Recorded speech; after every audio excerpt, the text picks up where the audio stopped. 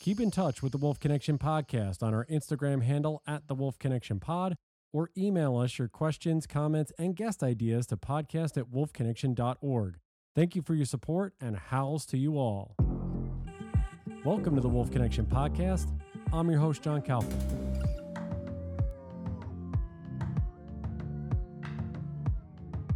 Yes, this has been an individual we have been looking to get on for quite some time. I think it actually started on our first trip in Yellowstone National Park, probably around 2021. I think there was a photo where we saw some of his photos around. He's written 2 wolf books, among other things. His photography is absolutely phenomenal.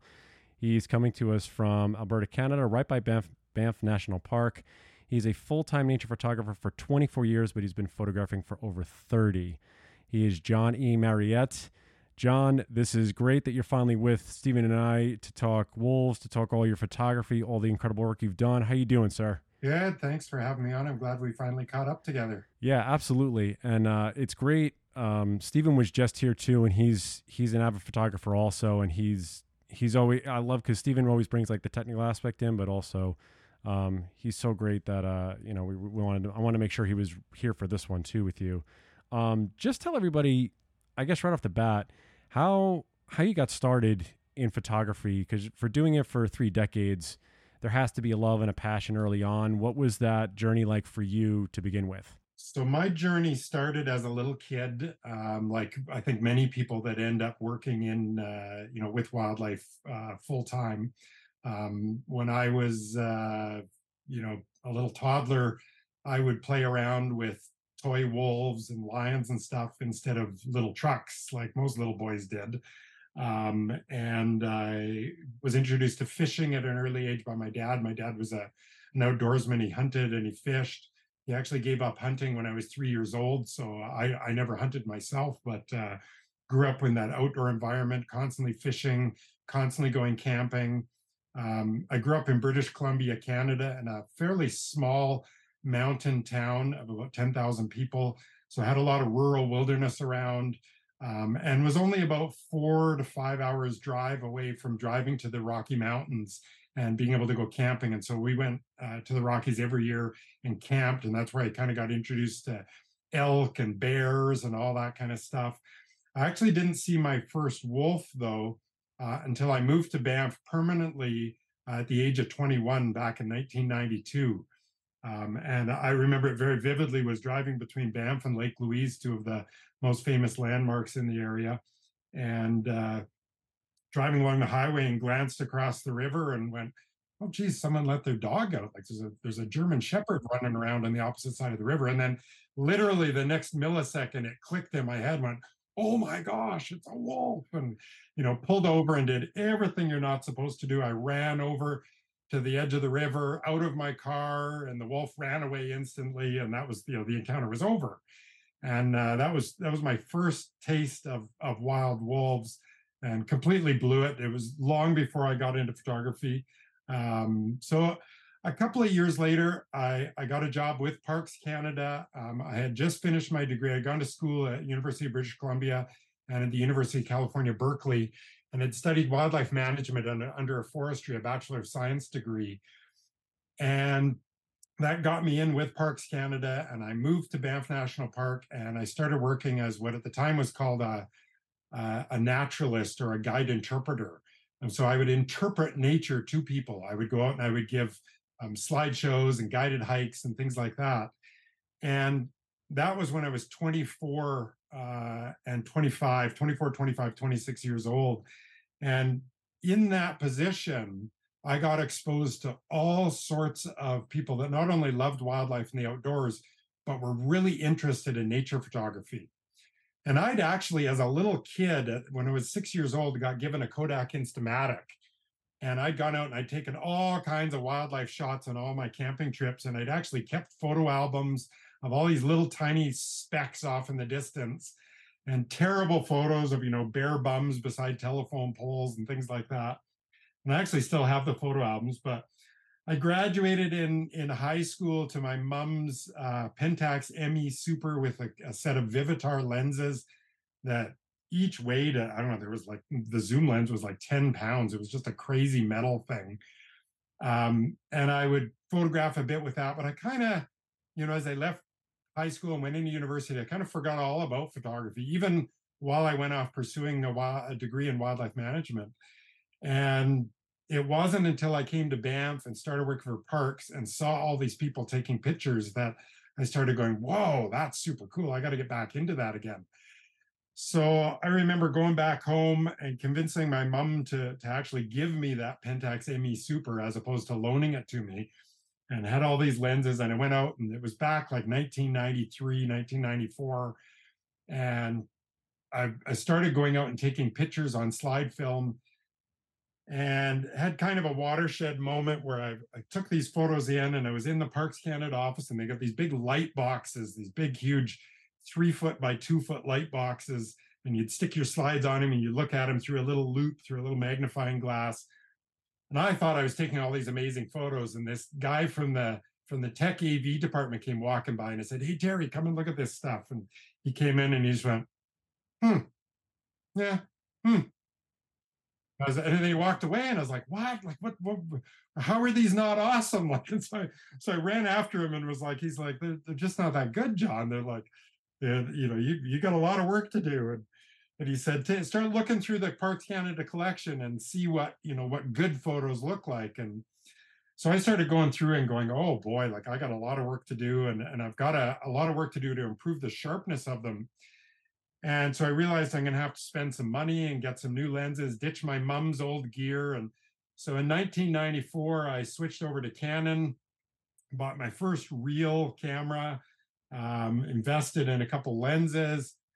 Very quickly after that, went on a trip all the way across Canada, drove 23,000 kilometers. So it was like 15,000 miles there and back to Newfoundland and back, and got all these photos again, and they still weren't good enough. And so I had done that in this beautiful yellow VW van that I had spent all my money on. And I realized, okay, time to sell my beloved van. And I bought my first big telephoto lens, a Canon 500 millimeter f4.5, shelled out $8,000 for it. And that was 1995. And that was my first step into, okay, now I'm going to be taking wildlife photography seriously. In 1996, I made my first sale. I started big. It was to Canadian Geographic magazine, which is an affiliate of National Geographic. It was a picture of grizzly bears, a mother and two cubs walking through the snow up, heading towards hibernation. And I thought, okay, here we go. First sale, Canadian Geographic. I'm going to just start watching the money roll in. And I made myself a website. So I was one of the first photographers out there to make themselves a website. But the money did not roll in. That first year, 1996, I made $717. And when I say I made $717, that was my gross sales. I think my expenses were like $21,000 or something. So I was not giving up my day job with Parks Canada. Let's put it that way. So it took me 4 years to get to the point where the year 2000, where I actually went full time, stopped all the other little part-time jobs I was working, and I, by then, long left Parks Canada. And it was a struggle the first couple of years. Like I had to go to the bank of mom and dad a couple times, and get loans to pay my rent. I paid them all back eventually, but it was a struggle. I had my first book come out in 2007, so 7 years later. And it was a book aimed at tourists coming to Banff National Park, and it did extremely well. It's an international bestseller. It's sold almost 35,000 copies now at this point. So from there, I kind of piggybacked and did another book called Wildlife of the Canadian Rockies in 2008. And in 2009, I started working with a wolf researcher called Gunter Block.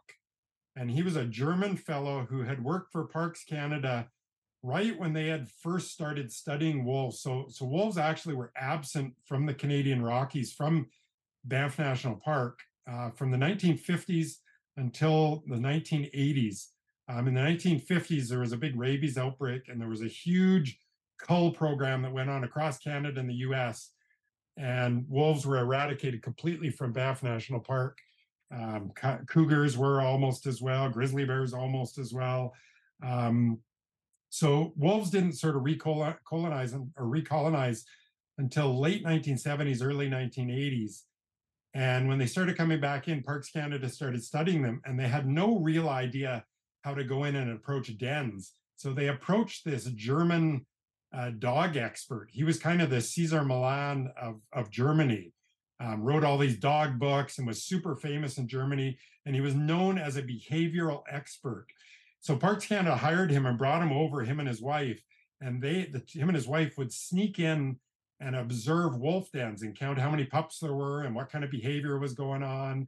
And they would do that for all these different packs that were starting to establish in Banff National Park and in Kootenay National Park and Yoho National Park. So we've kind of got a little conglomerate here of 4 big national parks that are all tied together with a number of other protected areas.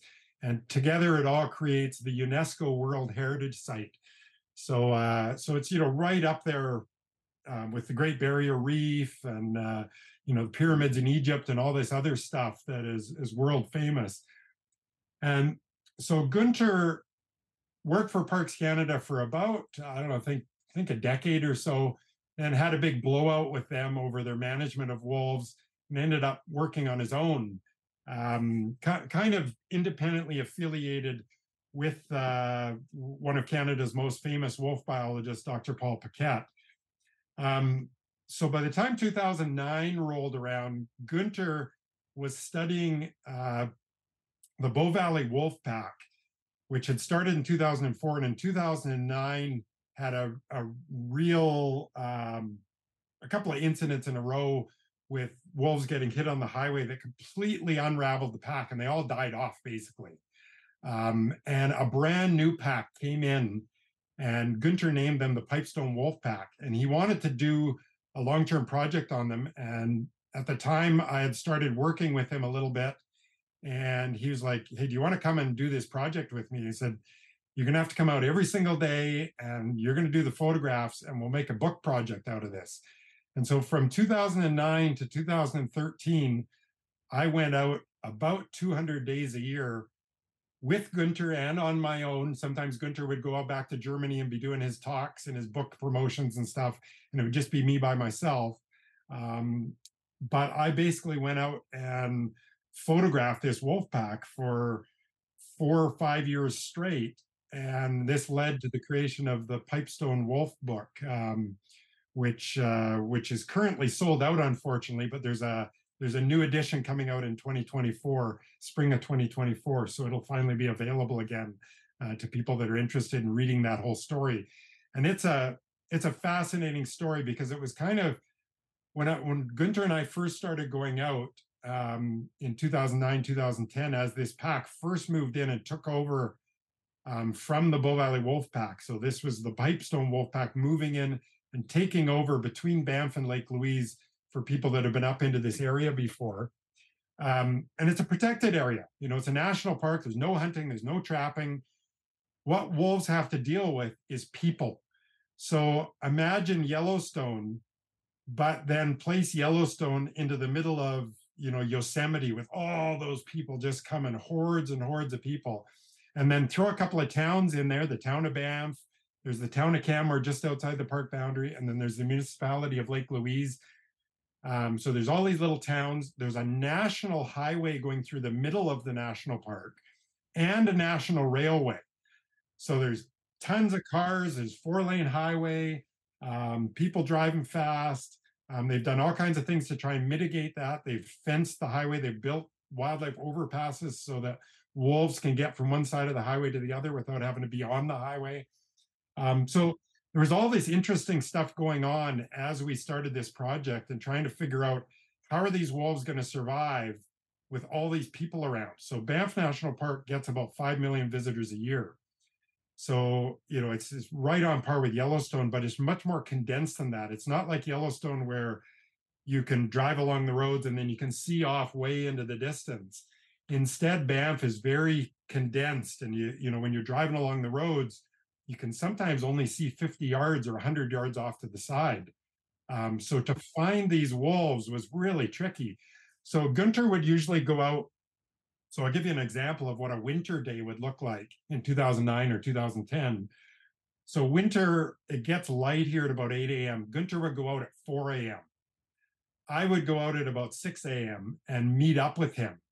And hopefully by that point, he had already found the wolves. If he hadn't, then we would split up and we would go off, and he would mostly drive back and forth. He had a dog that would smell for the wolves out of the back of the car that was trained to do that. I would go off and then start doing transects and running down to various points, checking for tracks. So eventually, over the course of a couple of days or a week, we would find the wolves. And then once had found them, it was much easier day by day by day to keep picking them up repeatedly. Now, a lot of times we go out there and, we'd see all this stuff happen and it'd be at like 7 a.m. and I couldn't even photograph. It was too dark. But every once in a while, once a month, once every 2 months, you'd get this glorious day where the wolves would walk along beside us, sometimes right beside the road, 8 a.m. to 10 a.m. And I would get, thousands of photos. And that's kind of how the whole book went is, if you were to go through the book, I would literally go, oh, these ones were all on this day. And then 2 months later, these ones are all on this day. And then 2 months later, these ones are all on this day. Even though we're going out every single day, it just didn't mean you were going to have success. You just had to continuously keep putting in that time and that effort. And then summertime got much, much harder because there were many more tourists around and a lot more traffic on the roads. So there would be big periods of time where I wouldn't even go out. I would just find it too busy. And I think, I'm not going to get anything. So as this project wore on, 2011, 2012, 2013, the park started to get busier and busier, and it was the advent of social media, and even I played a role in that, in posting pictures of some of the wolves that I was seeing. So other photographers were coming out trying to find these wolves. And I remember a point in 2013, Gunter and I had agreed we were going to do the project until 2014. We're going to do a full 5 years, 2009 to 2014. And in 2013, summer of 2013, there was a day where I was out and the wolf pups came out onto the road, and there were like 10 vehicles there, and there more and more vehicles kept piling up. And again, it's not like Yellowstone where 10 vehicles is nothing. You can have 100 vehicles on the road there, and the wolves have plenty of space to roam around. In Banff, if there's 10 vehicles there and you've only got 50 yards on either side of the road, you can imagine how crowded it feels and how much impact it feels like you're having on those wolves and on the behavior. And so this had been happening more and more often, and I finally just decided, okay, you know what, I'm contributing more to the problem. I've already got enough images for the book. I'm going cold turkey. And I just left the pack altogether. And Gunter finished the project off. He finished off his scientific analysis of things into 2014, and then we published that book. But you can imagine, anybody that is addicted to something. And at that time, I was fully addicted to wolves. Every day going out, I was very lucky. My wife was very accommodating of this. I got married in 2010, and so she kind of, right from first meeting me, kind of knew that's part of the John Marriott experience is, he's going to be going out a lot, and he's going to be away a lot in the mornings and the afternoons and the evenings and so on. So I was July of 2013, and I'd gone to cold turkey, and I just right away, the itch just started growing and growing. And I'm like, what am I going to do? I got to find another wolf project, something else to do. And I was driving up to Jasper, which is about 150 miles from here, another national park. I was driving over to Kananaskis country, which is about 50 miles south of here. And it's a big, huge provincially protected area. So sort of like a state, federal protected area. But nothing was really like, there were wolves, but nothing was clicking for like an interesting story to tell. And I remember the day very specifically. It was August 13th, 2013. And I had just come back from a trip down to this Kananaskis protected area. And I was just so disappointed. I was like, there's no story. Like, there's wolves, but nothing I can, nothing that's going to captivate people for a book project or for something. And as I was driving back into cell range, I got a phone call from a buddy who worked for Parks Canada. And he's like, "Hey, what are you up to?" And I told him what was going on. He's like, "Oh man, you should have been down in Kootenay this morning. We had a wolf got hit by a transport truck in the middle of the night. And when I went up to go drag it off the road, there were 7 wolves like feeding on it." And he's like, "I have no idea who these wolves are." And he's like, "What?" I'm like, "What do you mean, no idea? What?" And he's like, "Well, we know there's a pack down here, but nobody knows anything about them because they go outside the park and they get trapped and shot and stuff. But then they spend like 70% of their time in the park. And we haven't studied them since the 1990s." And I'm like, "Whoa, whoa, whoa. Okay." So it was middle of the day. It was like noon. And I drove out there anyways. And I knew there was going to be, it's August, it's the Canadian Rockies, it's a highway. There's traffic all over the place, RVs going. And I was like, I'm driving out there anyways. And I get out there and he kind of described the spot to me. And as I'm driving along, I actually saw the blood stain of where they had dragged this bull moose off the road. Parks Canada put it in the truck and hauled it away. And I got out and cars are whizzing by and I can actually see these bloody wolf prints of a wolf that had been in the cavity of the moose and then stepped out and left these bloody wolf prints on the road. And I'm like, "Oh, that is so cool." And as I'm walking along looking at these wolf prints, I glance up and there's a wolf standing there like 100 yards away, just staring at me.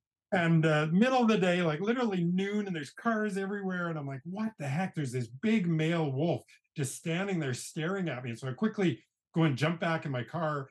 And he comes over and he's sniffing around everywhere looking for this moose. And I'm like, "Sorry, buddy, it's gone." But I knew right then and there I had a story. I had something. I got to figure out who are these wolves, where do they go, what do they do, and that led to the project that ended up being called the book that ended up being called "The Kootenay Wolves: 5 Years Following a Wild Wolf Pack." So I will. I've blabbed on here now for about half an hour straight here. So I'll let you guys ask some questions now. And No, it's great, John. What I'll say. I mean, yeah, and I think we mentioned this as we prior to us starting recording, is that when you were working with Gunter, you were making sure, like, you were learning this all on the fly with him and understanding how to track, where these wolves were going to be. So going into the Kootenay project, where it's just you going out at, I'm sure, early hours of the morning, did that make this? What made that project different in more than the obvious ways, other than it's just you and not having a biologist or someone there who sort of knows behaviors? So what for you as a photographer are the hats that you're wearing on a daily, monthly basis that you say, okay, I'm going to study this pack for 5 years. What is that going to entail, and what knowledge do I have to have on hand at all times? yeah, great questions, John. So, going into it with Gunter, I had a very I had a rudimentary knowledge of course, wolf biology from university, from working with Parks Canada. I had read lots of books, things like that. But to actually know a wolf in the wild is much different than reading a book or than trying to learn without actually being out there. And so being out, and there's two different aspects of it. One of them is being in a vehicle. There's a very certain way that wolves react to vehicles. And that was a huge learning process with Gunter, knowing what you can do and what you can't do. You can't be stopped on the side of the road, see wolves cross up ahead, and just drive up there and expect them to still be sitting there. Like that's going to spook them and cause them to go deeper into the bush or not come back out again. However, the flip side of that, then once you learn, is you see wolves up ahead, you just sit there quietly in your vehicle as you are. Don't turn it on. Don't make any noise. Don't get out and walk around. Just sit there and be amazed how many times it unfolds that the wolves just end up coming towards you and you're able to get your photographs. And again, I will point out, the difference between being in Yellowstone, where you see these wolves, you might see them the first time 3 miles away and you slowly see them coming your way. And, by the time they get to the road, there's 300 cars there because everybody can see them coming. in Banff National Park, it was much different, particularly in the early years with Gunter. Sometimes Gunter would say, they're coming, and I would just have to trust him, that his dog was smelling something, or that he had seen something earlier before I'd gotten there, of knowing what direction they were heading. And I slowly over those 5 years learned the patterns of that Pipestone wolf family. And it was Banff is a very busy park compared to where my next project, this Kootenay project, was in Kootenay National Park, which at times was extremely quiet, even having a major highway through it. So going into that second project, I knew it was going to be way more challenging. There was nobody to lean on. I didn't have any Parks Canada people to lean on, or old studies to go and read. I had really old studies, like from 25 years prior, but they didn't mention any locations, anything like that. So I was really going into it completely blind, and I loved that. I loved that I was going to have to do everything. So a lot of the Kootenay project was on foot, because the wolves, in particular, in the last 3 years of the 5-year project, the wolves that had been quite used to the road ended up getting hit or disappearing, dispersing off into other areas. And by the end of my project, the wolves weren't really coming near the road at all, or if they were, it was during the night. And so the only way I was able to see them was by learning their patterns and figuring out where all the rendezvous spots were, figuring out where the den site was, figuring out how do I observe the wolves at these rendezvous spots and at this den site without blowing it. Because, of course, it doesn't do me any good to find the den site and then I go in and photograph it, and the first day I get discovered and the wolves abandon the den site. That would do nobody any good. It's certainly the wolves no good, and wouldn't do any good for my project. So I had to go into anything. I was analyzing Google Maps and Google Earth continuously. I had a full Google Earth, all the satellite imagery downloaded to my phone. So I'd be, creeping around in the bush. There's no cell service out there. So I would always have I would have my bear spray on me, a big knife, satellite device, a safety device, and then my phone. And I would just be going and trying to hone in on different areas, especially the first 2 years, of where I thought there might be rendezvous sites. And this was going off knowledge I knew from the Pipestone pack, from learning from Gunther, and then trying to apply it to this new area and thinking, where might, what's a suitable spot where they might be. And so I was just going spot by spot and hiking into all these different areas. And that first fall, was able to uncover one of the major rendezvous spots.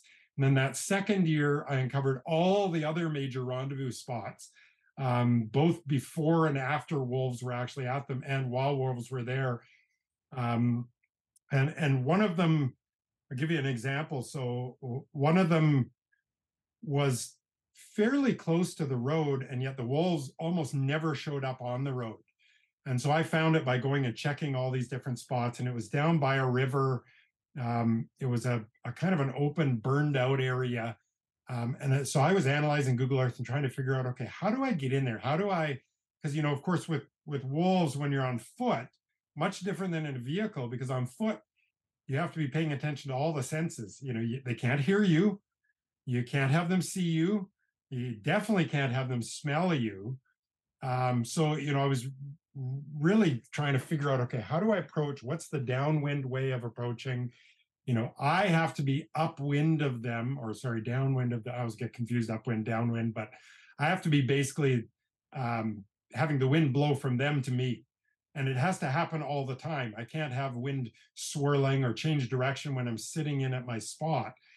So I had to figure all that out with Google Earth, and I would go in after I discovered where all the rendezvous spots were. I would go in late in the fall and just analyze every single inch of those rendezvous spots when I knew the wolves weren't there, and go, okay, where is a spot where A, I might be able to get some photographs, and B, I'm not going to disturb them.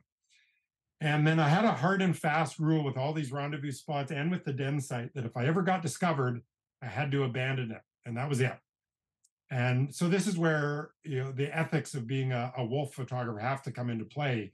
Again, I had to keep in mind that these are wolves that step outside of the national park. This was one of the fascinating parts about this story, is they spent 30% of their time out in a provincial area that basically is like state federal land, like crown land, where they do get trapped and shot at. And so I was super cognizant of that and knew, it's similar to a lot of areas in Yellowstone where, now people are out there viewing all these wolves and they get used to the people, and then they step 1 foot outside for 1% of their life and they get shot or they get trapped. So this was a story that I was slowly uncovering as I went through these 5 years, and figuring out all these rendezvous spots, figuring out where I could hide. And I actually had in one of the rendezvous spots, I did get discovered in my 3rd year, and it's in the book. It's a fascinating story. I'll give you the Coles Notes version of it, but I was sitting in at my spot, which in the national parks, it's illegal to use a blind. So I'm wearing full camo from head to toe, but I'm not allowed to have any kind of a tent structure or any kind of a cover over top of myself. So I am basically embedded inside of a tree. I've kind of, got this little spot, and I shove my lens through these tree branches and I just wedge myself right in there. And it's just off of a wolf trail, but it's a lightly used wolf trail. The wolves, for the majority of the time, come from the other direction. So the wind blows from the rendezvous spot back to me. I've got kind of this opening where I'm viewing this little meadow about 120 yards away from me. So I got on my 500 millimeter lens with a 1.4 teleconverter, so that if wolf pups or adult wolves come into that opening, I can photograph them. And I got kind of this little window, maybe about 20 feet wide by I don't know, 50 or 70 feet. There's the window of this little meadow, 50 or 70 feet deep. So anyways, I'm sitting in there, and all of a sudden I hear a bark. So I've seen 2 pups so far in the little meadow, and I hear a bark off to my left, and I'm like, uh-oh. Like, barks are not good. When you hear a wolf bark like a dog, it's a warning, it's an alert, it's, catastrophic, something bad's going on. And I slowly turn my head and glance over to my left out of my kind of camo mask, and I can see the alpha male, he's not the alpha male, he's one of the big adult males, and I'd called him at that point Hawkeye. And he's staring at me, and I'm like, what the shit? How did he figure out I was here? So I have no idea if he walked up right behind me and sniffed me and then barked and ran over. So anyways, he's about 40 yards to my left, barking away. And I'm like, okay, I'm not going to move because that's just going to really excite him. I'm going to wait until he's gone. He's obviously figured out I'm here. And he then goes over and goes off into the opening. So he's now dead in front of me, about 100 yards in front of me. And he's still barking, staring right at me.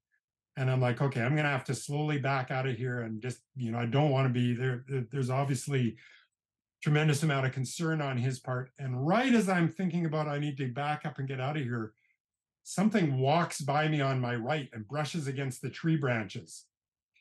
And I glance over to my right, and it's a big grizzly bear called the Boss. So I didn't know that at the time. I just knew it was a big grizzly bear. I just see this huge grizzly bear walking by me. And so he's about at this time of the year, he's about a 550-pound male grizzly, which is quite big for an inland, not a bear that doesn't get to eat salmon.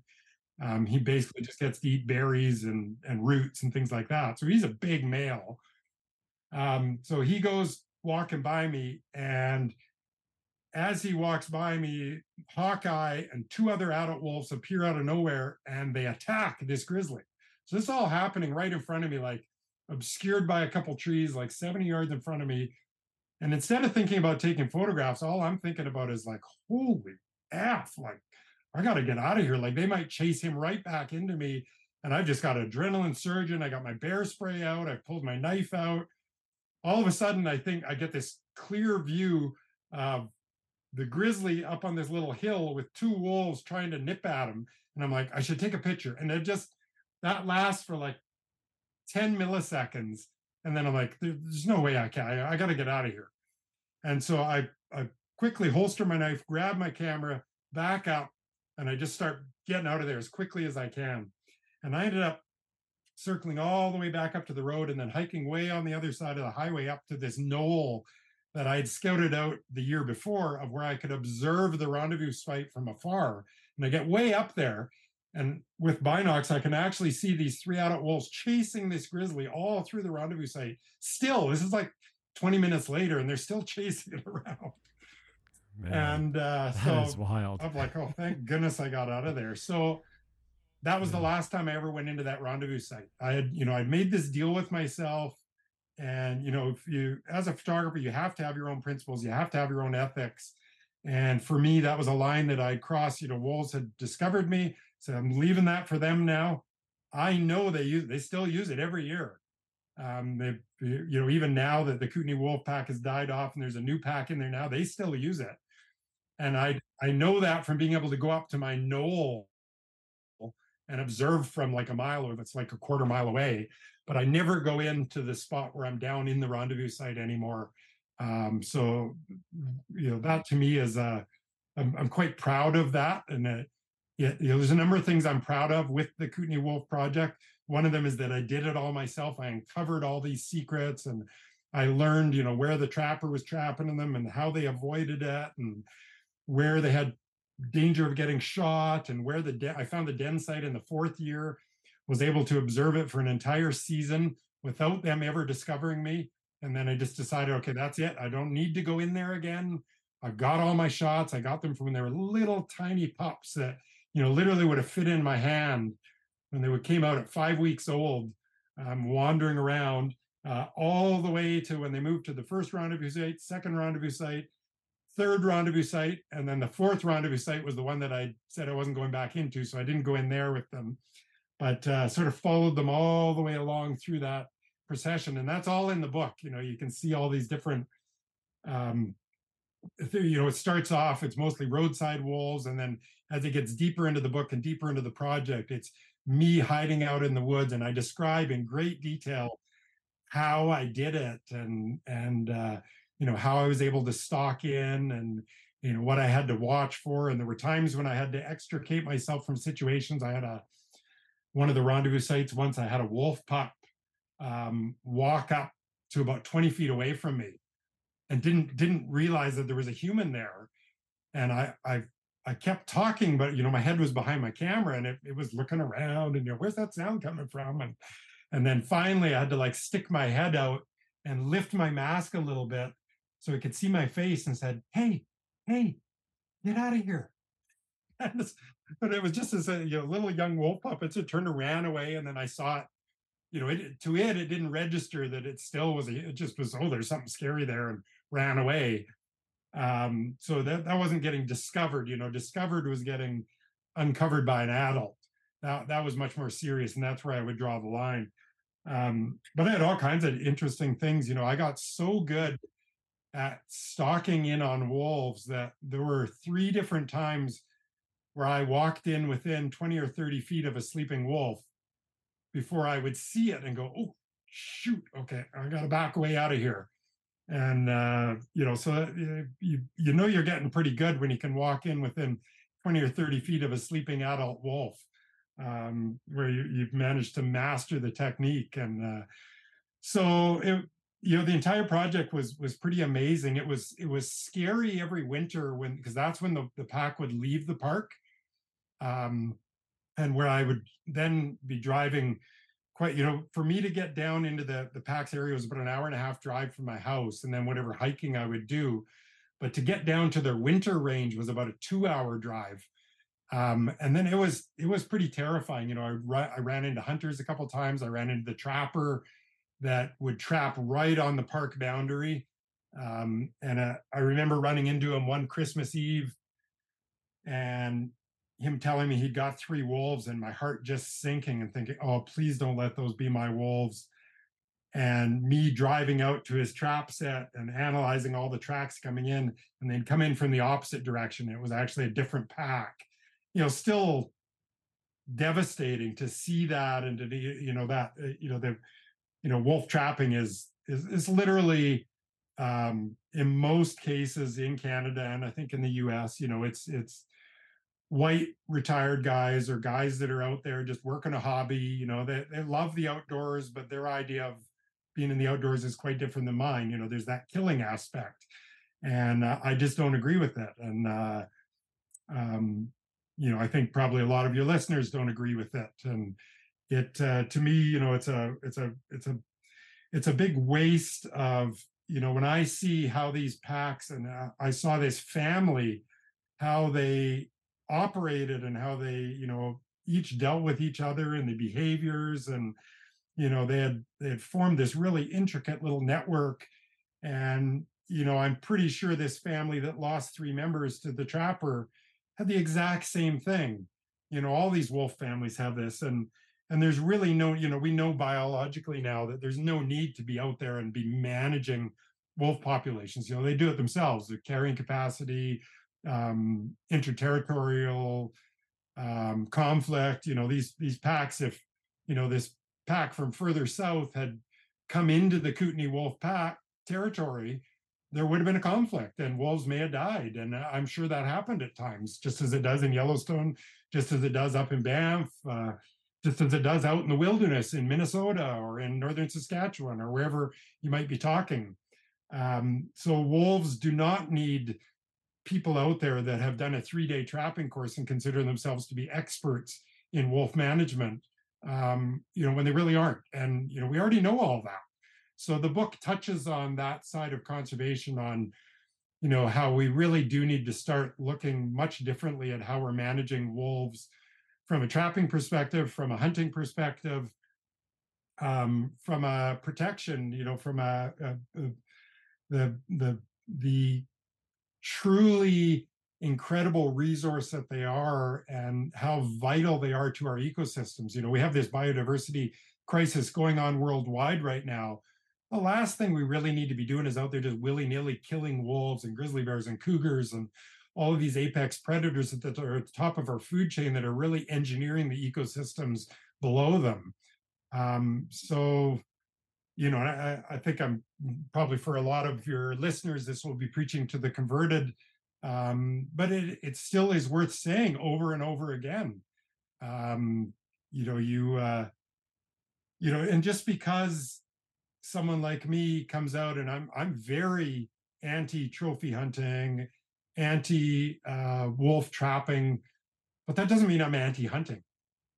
There's a huge difference. I'm totally fine with people hunting for sustenance to put food on their table, but don't try and tell me that you're out there trapping wolves to put food on your table when you're driving around in a $50,000, big diesel truck, and you got a snowmobile on the back, and you got, all these, you're doing it on the weekends, every second weekend, and there's just so many holes in that argument, that I think part of why I wanted to do a book project on this was to create the awareness and continue to build on that awareness, because I don't think people are really aware in Canada and the US that there is still so much trapping going on, and indiscriminate hunting of our apex predators. And so I don't think there can ever be enough media and news and books and videos about that, because the more people that get aware of this and get fired up and are listening to this right now and going like, F that, like, what the heck, this is not right, then they donate to help out, or they get involved and they volunteer, or they go to Yellowstone and they see it for themselves and they go, this is amazing, I got to support wolf conservation and studies and research and stuff. And so the more we do that, and the more we have, me as a little kid, loving wildlife right from the get-go, and now I'm doing it as a career. I just think we can't have enough of that. We can't have enough inspiration out there. And so I hope people that pick up my 2 books and any of my other books get inspired by it, and not only love the photographs, but love the stories, and get fired up when they read about the conservation issues and what they can do to help with that. So when you're photographing species that are not always where you think they're going to be, and there's so many variables, and so maybe it's not productive maybe it's most productive, I should say, to let the wild just present however it presents and capture the moments that are being offered up, rather than being hung up on specifics. But do you find yourself having visions of the exact photograph that you really want, and how often do you feel like you get it with all of these variables? Yeah, so the variables in wolf photography. I mean, I always say wildlife photography itself is probably the most difficult type of photography, because you don't get to choose the location, don't get to choose what species show up or what they do, any of their behavior. So it's different than photographing a model or someone in sports or just about anything. You don't get to choose the light, you don't get to choose the time of day. You really don't have much control over anything other than when the animal shows up. You have control over your own technical and your own creative vision. So I have tons of visions of images that I hope to get. I would say I probably only get 10% of them in a project like this. But I get a lot of other ones that I didn't think of in the first place. I got like the alpha male in this case, and the term alpha, we don't really use it anymore. It's now the leading male. But the male that was the dominant male that led the pack and that fathered all the pups, his name was Whitey. And I had lots of visions of shots I wanted of him. Well, one day I got him crossing a creek. That was not a shot but it's a great example of just something that, oh, it was so cool. And I love the shot of him. There's water splashing up and he's crossing through this creek, and it's one of the ones in the book. And you can see him, he's got a beautiful white muzzle. He's actually gray wolf, but and gray in color, but he's got this beautiful white muzzle. So you can tell he's an older wolf, and he's quite a big guy. So that was an example of a vision that wasn't a vision I had, but as an image, as soon as I got it, I was like, oh, wow, I can't wait to see that. And then when I pulled it up on the screen, I was like, oh, wow, nice. That's beautiful. Um, the, uh, the vision of the types of images I have, or the types of images I want to get, are often so hard to pull off in the field. There's just so many factors and variables at play that even if you can get 10%, you're pretty pumped.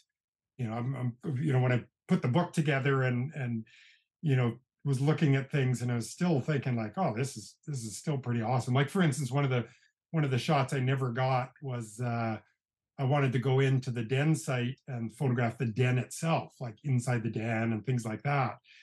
But the day that I went in there to do that, so I went in August, so the pups and wolves are long gone. They've moved off to rendezvous sites by that point. But I went in there and I was nosing around. I first took a few photos with my phone, and then I noticed fairly recent sign that the wolves had been in there. So I just decided to leave. And in the end, I decided to never go back and just not, so I just never fulfilled that vision. But I was okay. It was a conscious choice that I made. And so that happens a lot. Another vision of an image that I've always wanted to get that will tell a story, but it will be heartbreaking, is a wolf caught in a snare. Snares are how most trappers catch wolves in Canada and in the US. They're an indiscriminate type of trapping. They catch basically everything. They're set with a big metal loop attached to a tree or to a stump. And there's really no way that the trapper can ensure that a cougar doesn't walk into it, a moose doesn't walk into it, an endangered caribou, a lynx, whatever. Somebody's dog, for that A instance. dog for that instance, absolutely. Yeah. Yeah, So we've heard horror stories of that. So it's an image that I really wanted, but kind of happy that I never got, and that I have never gotten in my career. It's great that I haven't, in all the trap lines that I monitor, that I haven't actually happened upon a wolf sitting in there before the trappers come and skinned it. I've gone and unfortunately got lots of photos of skinned wolves and things like that are terrible to see, but I didn't put any of that in the book. I don't really want to gross people out. The book is mostly, well, it's pretty much all just pretty wildlife pictures that tell the story. But yeah, back to the question, lots of visions, but you don't necessarily fulfill a lot of them. Right.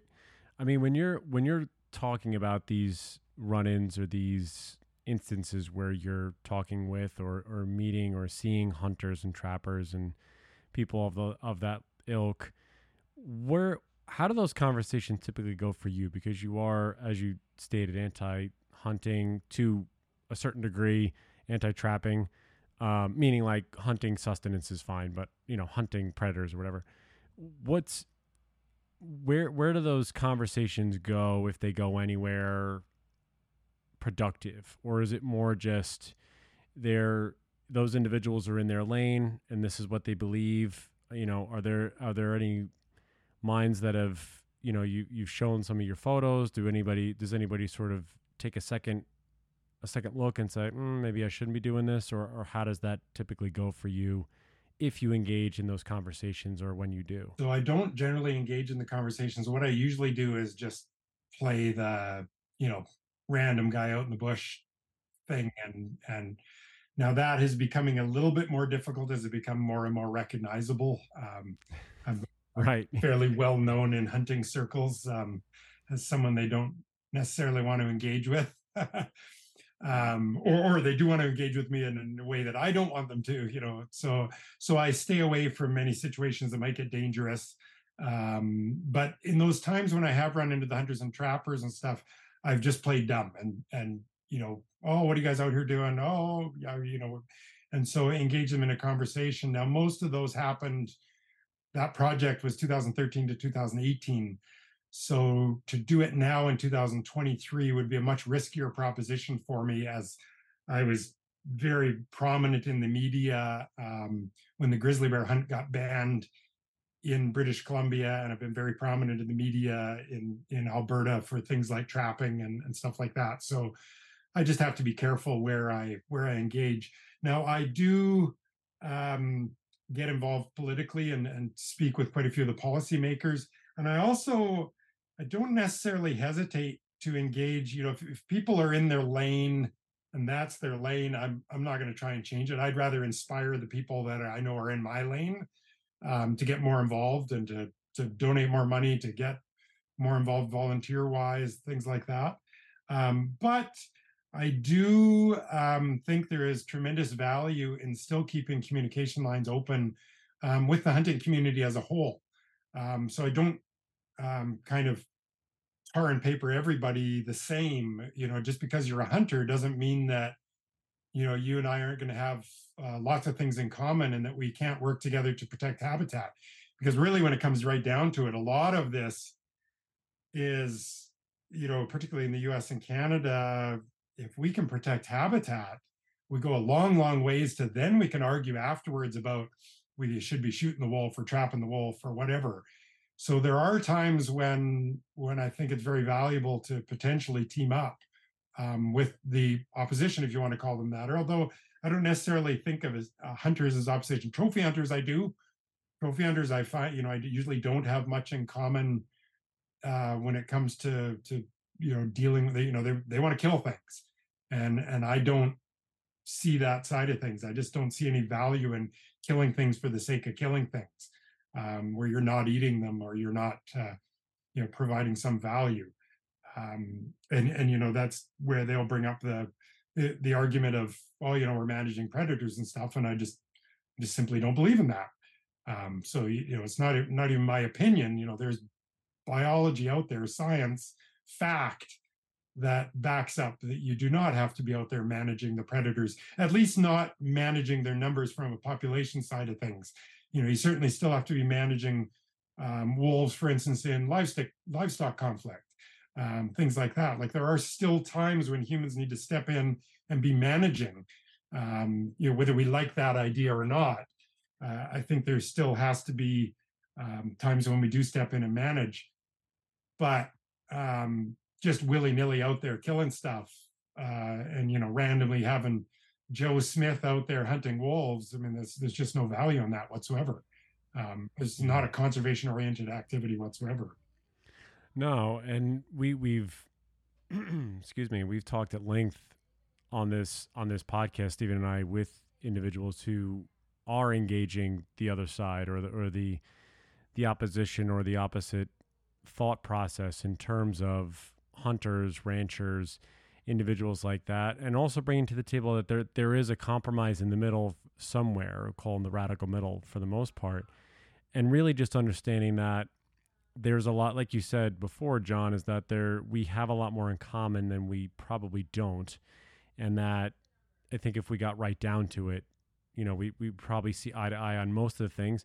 I think you bring up a great point too about land and habitat use and I don't know how it is in Canada, but here in the US, especially in the West, there's a lot of public land that's being sold to private entities so that you can hunt on that, and it's being taken away from those people who maybe they only get a chance at an elk tag once in a while, and those prices go up. So now you're pricing out the hunters or the individuals that are actually looking to do those things for sustenance, for getting that elk or that meat for their family for the winter, for 3/4 of the year, however much they can get out of it.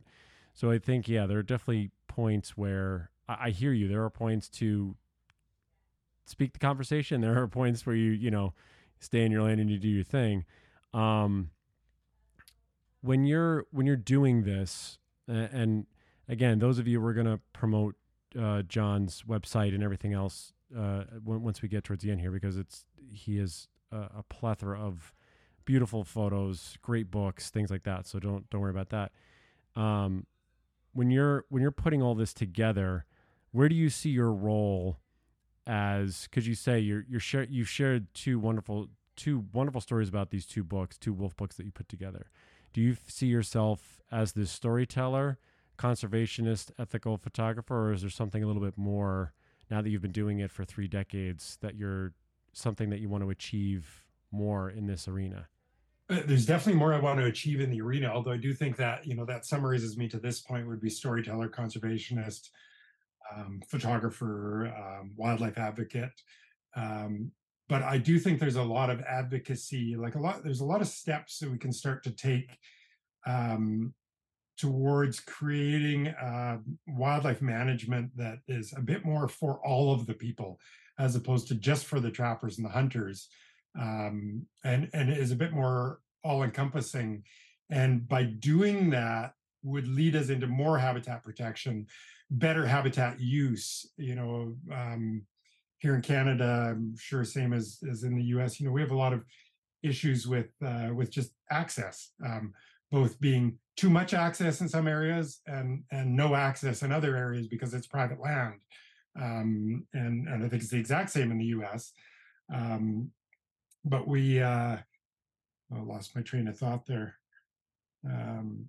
I hear you. Yeah. I mean, it's just trying to make sure that we all have the right to, if at some point at the very least view and take in the wildlife that's around us. I think Absolutely. That's really what's getting into a lot of these points that Stephen and I have hit upon many times, is that the consumptive community has a right, or they have had these rights for a little bit longer, as opposed to the non-consumptive community, which are, you're talking about your wildlife watchers, your photographers, your advocates, conservationists.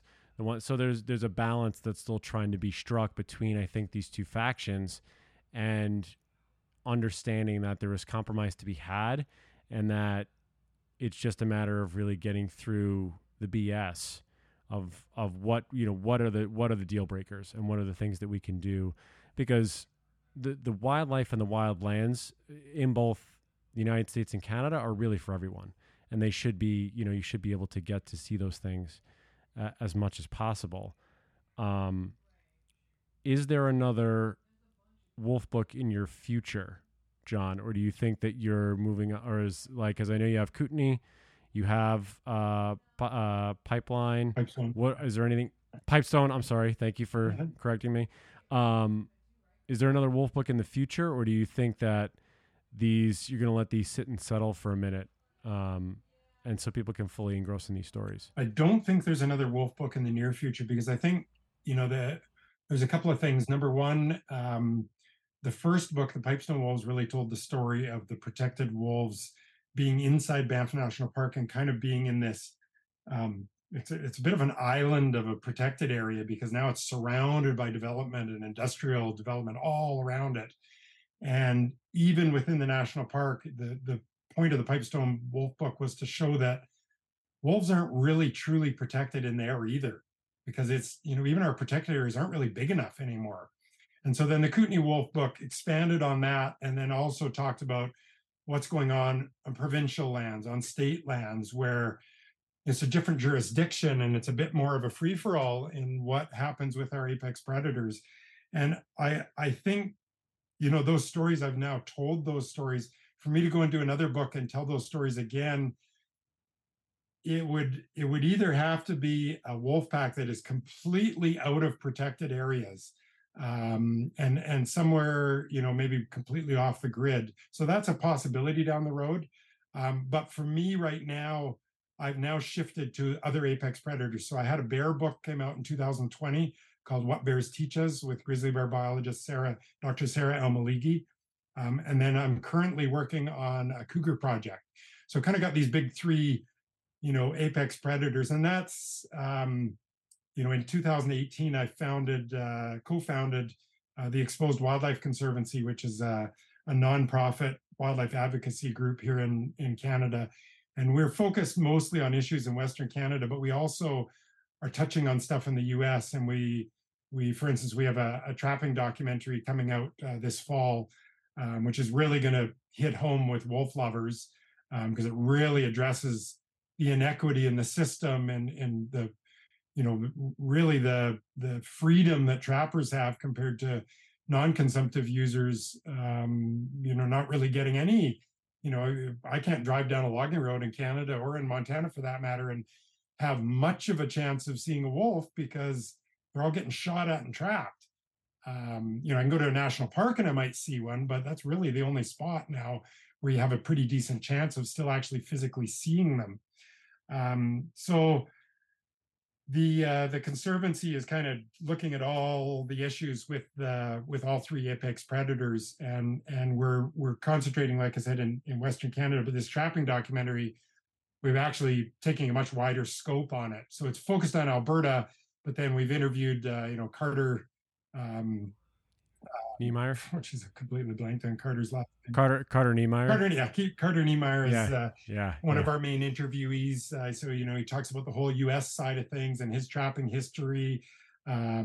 We interviewed another biologist from the U.S. So we're covering a much broader angle on that documentary, even though it's sort of focused centrally on some of these Alberta stories, but it can be applied across Western US, Western Canada, Northern Canada, Alaska. The principles that we uncover in it, and some of the fallacies that we look at, and we do tackle there's sort of five main arguments that are behind the trapping industry, and we sort of lay all five of them bare. And show, just to give you an example, trapping's an economic driver of rural communities, and we go into depth on that and show that no, it's not. It's a hobby, really. It's trappers are making no money at it. If anything, they're spending more than they're making, especially now that fur prices have cratered in the international market in the last few years. So it's looking at things like that and uncovering the truth. So that's all going to be coming later in 2023 here, and then on into 2024. So people that go and look at my information there and can see all the books, and they'll be able to see links off to the conservancy. And so that's one of the aspects that I'm working on fairly regularly. And this cougar project, that's going to be my next book project. So I'm out there. It's going to sound crazy to your followers, but I am tracking cougars on foot. I'm not using hounds. I'm not using calls. I'm not using bait. I'm doing it all naturally. And so far I've had a couple of successes. So I just need a couple more, and I'll have enough for the book and to tell all the stories of all the different things I've encountered along the way, and the cougars I've got to watch. Yeah, I mean that's one I'll definitely. I know Stephen too. Cougars are our. I mean, that's probably our second favorite right there, right behind. Well, I won't speak for you, Stephen, but I know cougars are definitely a second favorite of mine. So John, to give everybody just sort of what's coming up. So the books, just so everyone's aware, so you can go just give everyone your website, John, where they can see all of your photos, the prints. He has cards. He's got tours and workshops. He does have a tab up there for Wildlife Conservancy.